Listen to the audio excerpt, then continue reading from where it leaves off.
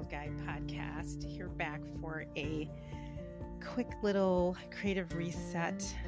Again, it's been a while since I've had a podcast recording, and I have a lot of people coming into the studio between now and the end of the year. But in the meantime, I kind of wanted to just take a little moment, a few moments rather, to share some ideas I have based on this really amazing book I just bought called 1,000 Little Things Happy, Successful People Do Differently. This book is by Mark and Angel Chernoff, and I really love this little book because it's got tiny little ideas and strategies for how to sort of navigate the world that we're in right now, post-pandemic, of course. And I want to say post-pandemic because it still feels like we're coming out of it, but I do feel like we're 95% out of it at this point. At least I feel like I am.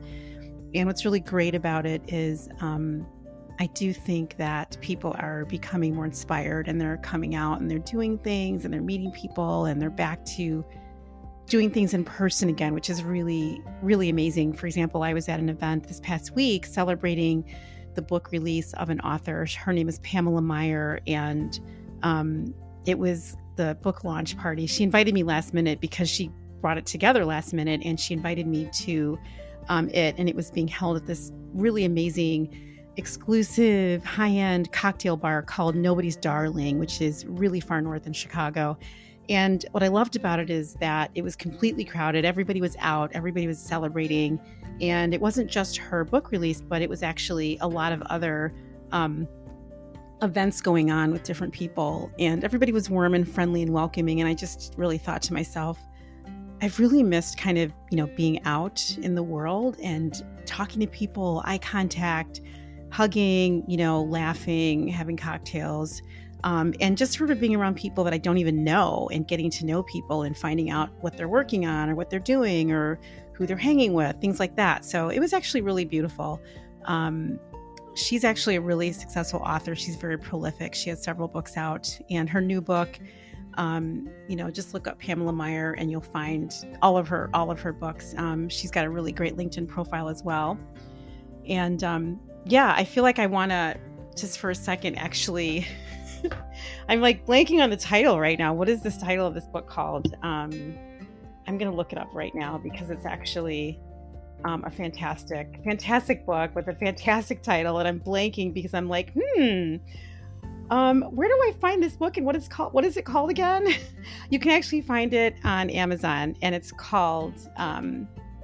is called Staying in the Game, right? Staying in the Game. So look it up, Pamela Meyer, and you can find it. I'm actually right in the middle of reading it. Otherwise, I would read some excerpts from the book, and you could kind of, figure out what's going on with it. But I think I'll save that for my next creative reset. In the meantime, I'm just going to read a few things from 15 Ways to Live and Not Merely Exist. I won't read them all. If you have this book, go to page 182. If you don't have the book, please go grab it. 1,000 Little Things Happy, Successful People Do Differently. So 15 Ways to Live and Not Merely Exist. This is really important because of the thing I just mentioned about being out in the world at a really beautiful event. But I'll read the first paragraph from page 182. Far too often we travel through life on autopilot, going through the motions, accepting what is, and having every day pass like the one before it. Everything seems relatively normal and comfortable, except that twitch in the back of your mind that's saying it's time to make some changes. So here are 15 simple suggestions for those who want to break free from the mold and truly live more of their life, to experience it and enjoy it to the fullest instead of settling for a mere existence. I love this. I love this so much.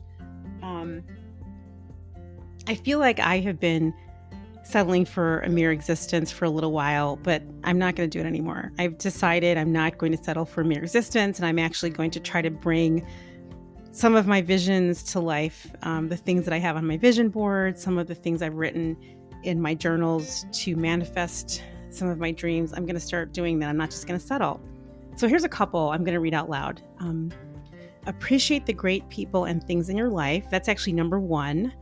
Sometimes we don't notice the things others do for us until they stop doing them. Be grateful for what you have, who loves you, and who cares for you. Truly appreciate life, and you'll find that you have more of it to live. I love that. I actually think I'm just going to read the first 3 because I really try to keep this to 15 minutes, but this is a really important one. Tune out other people's negativity. Ignore unconstructive, hurtful commentary. No one has the right to judge you. You alone can deny their poisonous words access to your heart and mind. This is so real and so true. And sometimes, you know that old saying, sticks and stones may break my bones, but words will never hurt me. That's a lie.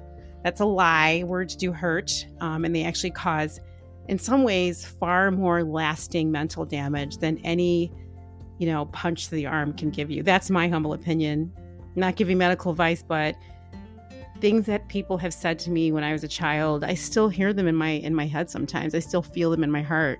I don't really remember tripping over a rock and falling, but I do remember someone pushing me and then tripping over the rock. So anyway, I should actually also add, being pushed over the rock while someone's saying something horrible.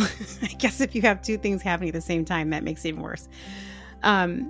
Anyway, so the number 3 one is forgive those who have hurt you. Speaking of being pushed over, and falling on a rock, or someone saying something horrible to you, making you feel like you've hit a rock. The first is to apologize. That is the bravest thing to do.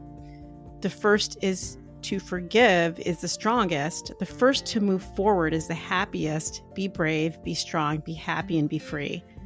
And I really, really love this. Of course, it's hard to forgive. I know I have trouble sometimes, but I'm starting to learn to forgive people, because when I forgive, then I can liberate myself from my own anger. And this last one I'm going to read is be who you really are. I remember years ago when President Obama stood on stage when he was running for election, the first time. And he said how hard it is to stand out and stand up and be who you really are. And it really is hard to do that. So every day and every moment, you should try to be who you really are to the extent that you can. It's in this world of performative everything.